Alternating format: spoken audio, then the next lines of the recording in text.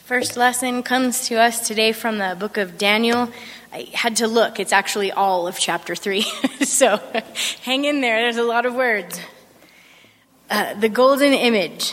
King Nebuchadnezzar made a golden statue whose height was 60 cubits and whose width was 6 cubits. He set it up on the plain of Dura in the province of Babylon. Then King Nebuchadnezzar sent for the satraps, the prefects, and the governors, the counselors, the treasurers, the justices, the magistrates, and all the officials of the provinces to assemble and come to the dedication of the statue that King Nebuchadnezzar has set up. So the satraps, the prefects, the governors, the counselors, the treasurers, the justices, the magistrates, and all the officials of the provinces assembled for this dedication of the statue that King Nebuchadnezzar had set up. When they were standing before the statue that Nebuchadnezzar had set up, the herald proclaimed aloud, "You are commanded, O peoples, nations, and languages, that when you hear the sound of the horn, pipe, lyre, trigon, harp, drum, and entire musical ensemble, you are to fall down and worship the golden statue that King Nebuchadnezzar has set up. Whoever does not fall down and worship shall immediately be thrown into a furnace of blazing fire." Therefore, as soon as all the peoples heard the sound of the horn, the pipe, the lyre, the trigon, the harp, the drum, and entire musical ensemble, all the peoples, nations, and languages fell down and worshipped the golden statue that King Nebuchadnezzar had set up. Accordingly, at this time, certain Chaldeans came forward and denounced the Jews. They said to King Nebuchadnezzar, "O king, live forever. You, O king, have made a decree that everyone who hears the sound of the horn, pipe, lyre, trigon, harp, drum, and entire musical ensemble shall fall down and worship the golden statue, and whoever does not fall down and worship shall be thrown into a furnace of blazing fire. There are certain Jews whom you have appointed over the affairs of the province of Babylon, Shadrach, Meshach, and Abednego. These pay no heed to you, O king. They do not serve your gods, and they do not worship the golden statue that you have set up." Then Nebuchadnezzar, in furious rage, commanded that Shadrach, Meshach, and Abednego be brought in. So they brought those men before the king. Nebuchadnezzar said to them, "Is it true, O Shadrach, Meshach, and Abednego, that you do not serve my gods, and you do not worship the golden statue I have set up? Now, if you are ready, when you hear the sound of the horn, the pipe, the lyre, the trigon, the harp, the drum, and entire musical ensemble, to fall down and worship the statue that I have made, well and good. But if you do not worship, you shall immediately be thrown into a furnace of blazing fire. And who is the God that will deliver you out of my hands?" Shadrach, Meshach, and Abednego answered the king, "O Nebuchadnezzar, we have no need to present a defense to you in this matter. If our God, whom we serve, is able to deliver us from the furnace of blazing fire and out of your hand, O king, let him deliver us. But if not, be it known to you, O king, that we will not serve your gods, and we will not worship the golden statue that you have set up." Then Nebuchadnezzar was so filled with rage against Shadrach, Meshach, and Abednego that his face was distorted. He ordered the furnace heated up 7 times more than was customary, and ordered some of the strongest guards in his army to bind Shadrach, Meshach, and Abednego, and to throw them into the furnace of blazing fire. So the men were bound, still wearing their tunics, their trousers, their hats, and their other garments, and they were thrown into the furnace of blazing fire. Because the king's command was urgent and the furnace was so overheated, the raging flames killed the men who lifted Shadrach, Meshach, and Abednego. But the 3 men, Shadrach, Meshach, and Abednego, fell down, bound into the furnace of blazing fire. Then King Nebuchadnezzar was astonished and rose up quickly. He said to his counselors, "Was it not 3 men that we threw bound into the fire?" They answered the king, "True, O king," he replied. "But I see 4 men unbound, walking in the middle of the fire, and they are not hurt, and the 4th has the appearance of a god." Nebuchadnezzar then approached the door of the furnace of blazing fire and said, "Shadrach, Meshach, and Abednego, servants of the Most High God, come out, come here." So Shadrach, Meshach, and Abednego came out from the fire, and the satraps, the prefects, the governors, and the king's counselors gathered together and saw that the fire had not had any power over the bodies of those men. The hair of their heads was not singed, their tunics were not harmed, and not even the smell of fire came from them. Nebuchadnezzar said, "Blessed be the God of Shadrach, Meshach, and Abednego, who has sent his angel and delivered his servants who trusted in him. They disobeyed the king's command and yielded up their bodies rather than serve and worship any god except their own God." This is the word of the Lord.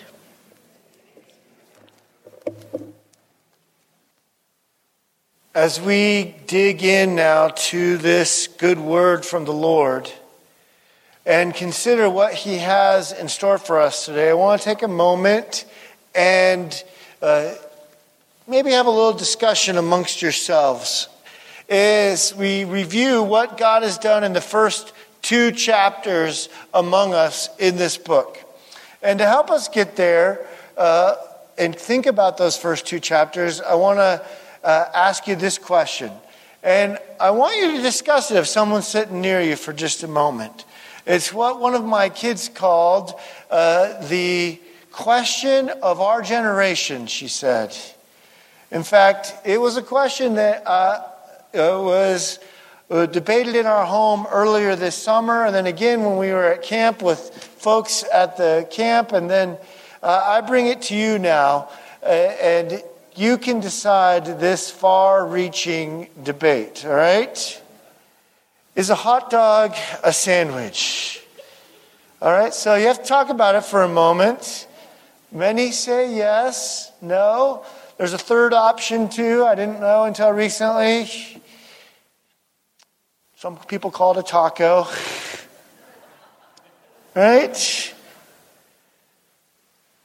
So what do you think? Is it a taco? Is it a sandwich? Is it something else? I hear all answers out there. But yes, someone said yes. The definitions vary when it comes to a hot dog, right?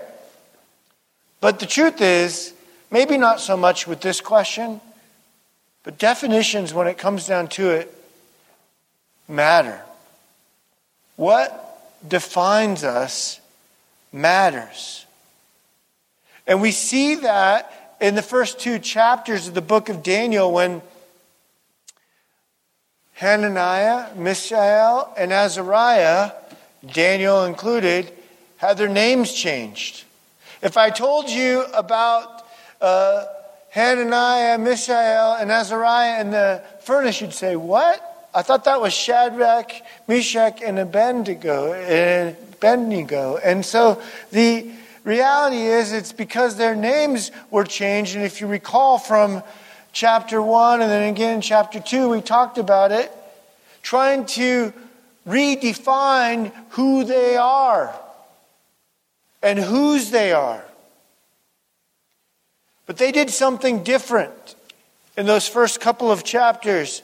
And they're doing it again here in chapter 3. They refuse to be redefined. Instead, as we learned in chapter 1, they resolved. They resolved to follow the one true God. And they focused not on a statue of false gods, but on something much more real. And if you'll excuse the play on words, then they were able to be resilient and not wrecked when they went into the fire. Because they are the redeemed people of God. And so we seek to be the same resilient people, not redefined, but resolved. Redefinitions are aplenty today. In fact, when my wife introduced me to this book, Christianity and Liberalism, I first might have thought it was written in 2023, but instead it was written in 1923, where the author is challenging the Christian church, who have at the time were redefining terms of our faith with different meanings. And they called the church back to the truth of God's word, to what the word says, with not redefining it, but coming to what it really means. To focus on what is real? And what is real right here in the book of Daniel is history. Jehoiakim, you might remember as part of our little review here, was the king of Israel at the time that God's people were exiled, and then later when Jerusalem was defeated, and Jehoiakim acquiesced to King Nebuchadnezzar. And so they found this ration tablet in Babylon. This is not from the Bible. This is from Babylonian history of that which they would give Jehoiakim and his people. For example, King Jehoiakim were granted 32 pints or 15 liters of sesame oil. And his sons were given only 8 pints, and so on and so forth. We get details of the exile in history. The point is, as we discover in the Bible, we see affirmed in the evidence of history that what we're reading about here really happened. And what really happened to Hananiah, Mishael, and Azariah is that in Babylon, they were attempting to redefine them. And so, were they redefining them as something real or something false? And so it leads us to ask the question then, well, what is real? What is real? Well, my wife Joy and I were blessed to be invited by members of our congregation to a lecture by classical educator Joshua Gibbs earlier this summer. And he posed questions about what is real in his recent book, Loving What Lasts. And he argues that what is real is what lasts. For example, and this is no debate on style of music, he points out that Beyonce may be on the top of the charts this decade, but Bach will likely win out this century. And so what makes something a classic or real, he argues, will last. Now, this is an analogy not about our taste in music, but asking the question, what will last? That is what is real. And what we discover in the Bible today, that what is real often requires going through the furnace. And Gibbs will use the analogy of the Velveteen Rabbit. That often we're attracted to those mechanical toys, those things that we can touch and see and experience right away, but that what really lasts is often long suffering.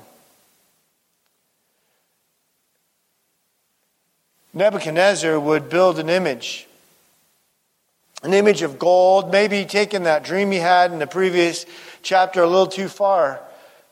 And he was inviting the people in Babylon not to stop worshiping their gods like the Jews, but just telling them, just add a few more.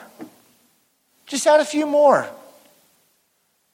And come to this temple, come to this statue, and worship just a few more. Now, lest we think, oh, I would never fall prey to that. How could you possibly fall prey to worshiping an idol like that? Well, we do it all the time. We add just a little bit more to our Christian faith. We include the things that we have control over, what we experience, what other people see. So when bad things happen, we fall away from our faith because what we've been trusting in is what we have in control instead of what God has really done and who Jesus really is. For example, we say, well, God, I've been coming to church regularly, or I've been doing good things, so bad things shouldn't happen to me, right? I shouldn't have to go through the fiery furnace.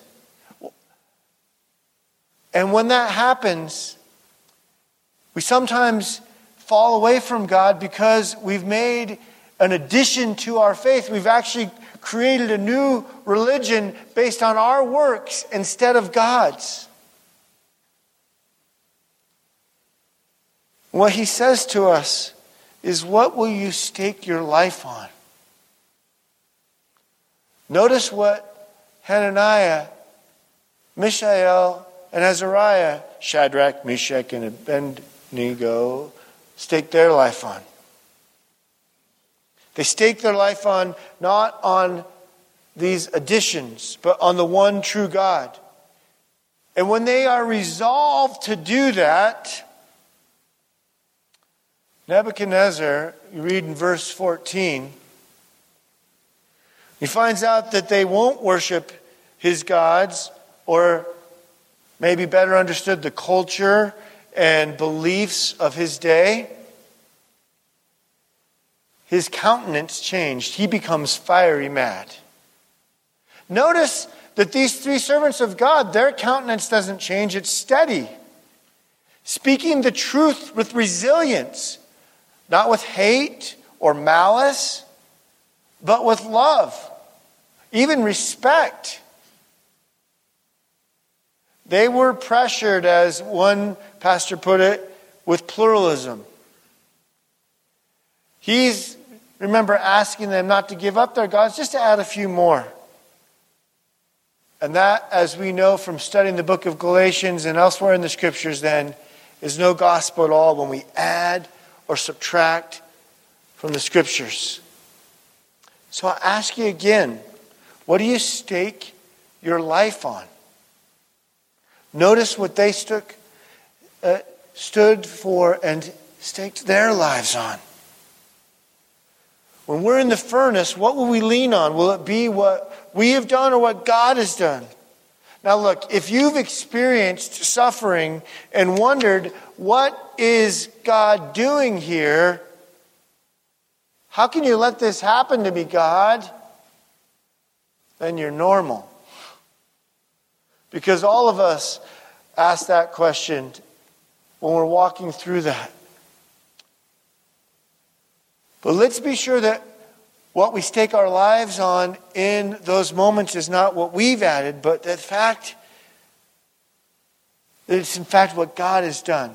Now those difficult questions are right there in the Bible. The Psalms are plentiful of cries out to God all the time. Lord, when are you going to bring me relief? Help me. And so you're in good company when you talk to the Lord like that. When you're resolved to seek Him. But when we leave God because bad things happen, it's because we've adopted this, even in the midst of our pain, a religion of addition. But if in the fire we remember, however, that God does answer our prayer, and He will answer our prayer. And as my family experienced this last couple of weeks, sometimes God will answer that prayer on this side of heaven, and sometimes on the next. But He promises, and notice what we see here in Daniel 3, to be with us. Right there in the fiery furnace. There was a fourth figure there. We'll talk about him in just a moment. But maybe you're exhausted today. Maybe you wonder, how can I possibly endure? Maybe you wonder how I could even confess like they did as they read, it was read for us today. When they said, but even if He doesn't save us, we will remain faithful. Or as one translation put it, but even if He doesn't, we'll remain faithful, because their faith was not dependent upon what happened to them, but on who God was. But if you wonder about that, wonder if you have the strength for that, I'll tell you, even there, you're in good company. Scholars have wrestled with these two verses in chapter 3 and verses 17 and 18. And I don't mean for you to have to squint and look at these different translations. I only just show you that there's different translations of these verses. And so when you go home this week and study Daniel chapter 3, you won't be surprised when you encounter that in chapter 3, verse 17, it says, "If this be so, our God whom we serve is able to deliver us."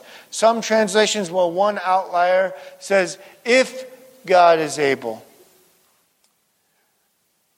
In verse 18, some say, "But if not, or but even if it be known to you, O king, that we will not serve your gods." They all agree there that these three servants continued no matter what. So some Hebrew grammar scholars have wondered, does it actually mean here, is it better translated to say that they were wondering if God could do this or if he would do this?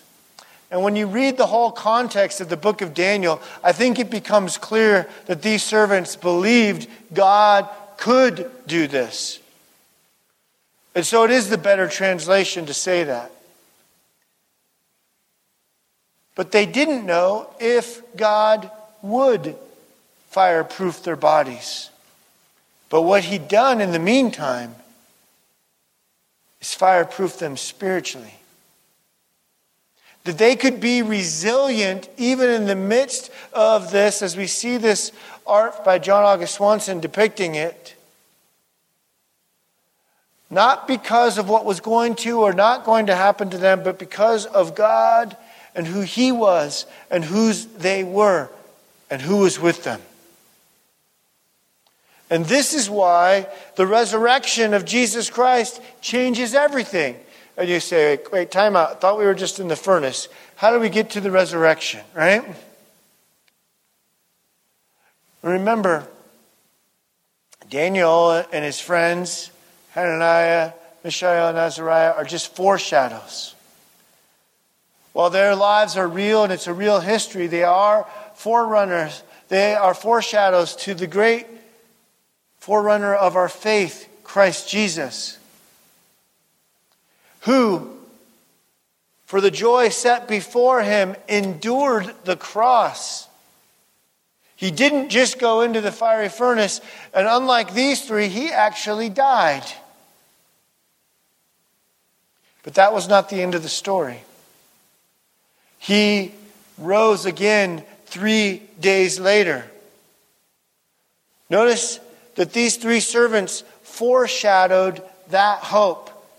But even if God doesn't do this, they knew the God who gives them hope. And if Jesus rose from the dead, then whatever we face, we can say with these servants, but even if God doesn't do this now, I will resolve not to be redefined, but to be resilient because of what Christ has done. And notice where God is in the midst of all of this. He is with them in the furnace. He is with us, with you, in the furnace that you're facing right now. He is with you. Where is God in your daily life?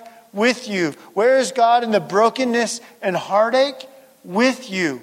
Where is God when you mess up big time and seek him again? He's coming after you for redemption and repentance.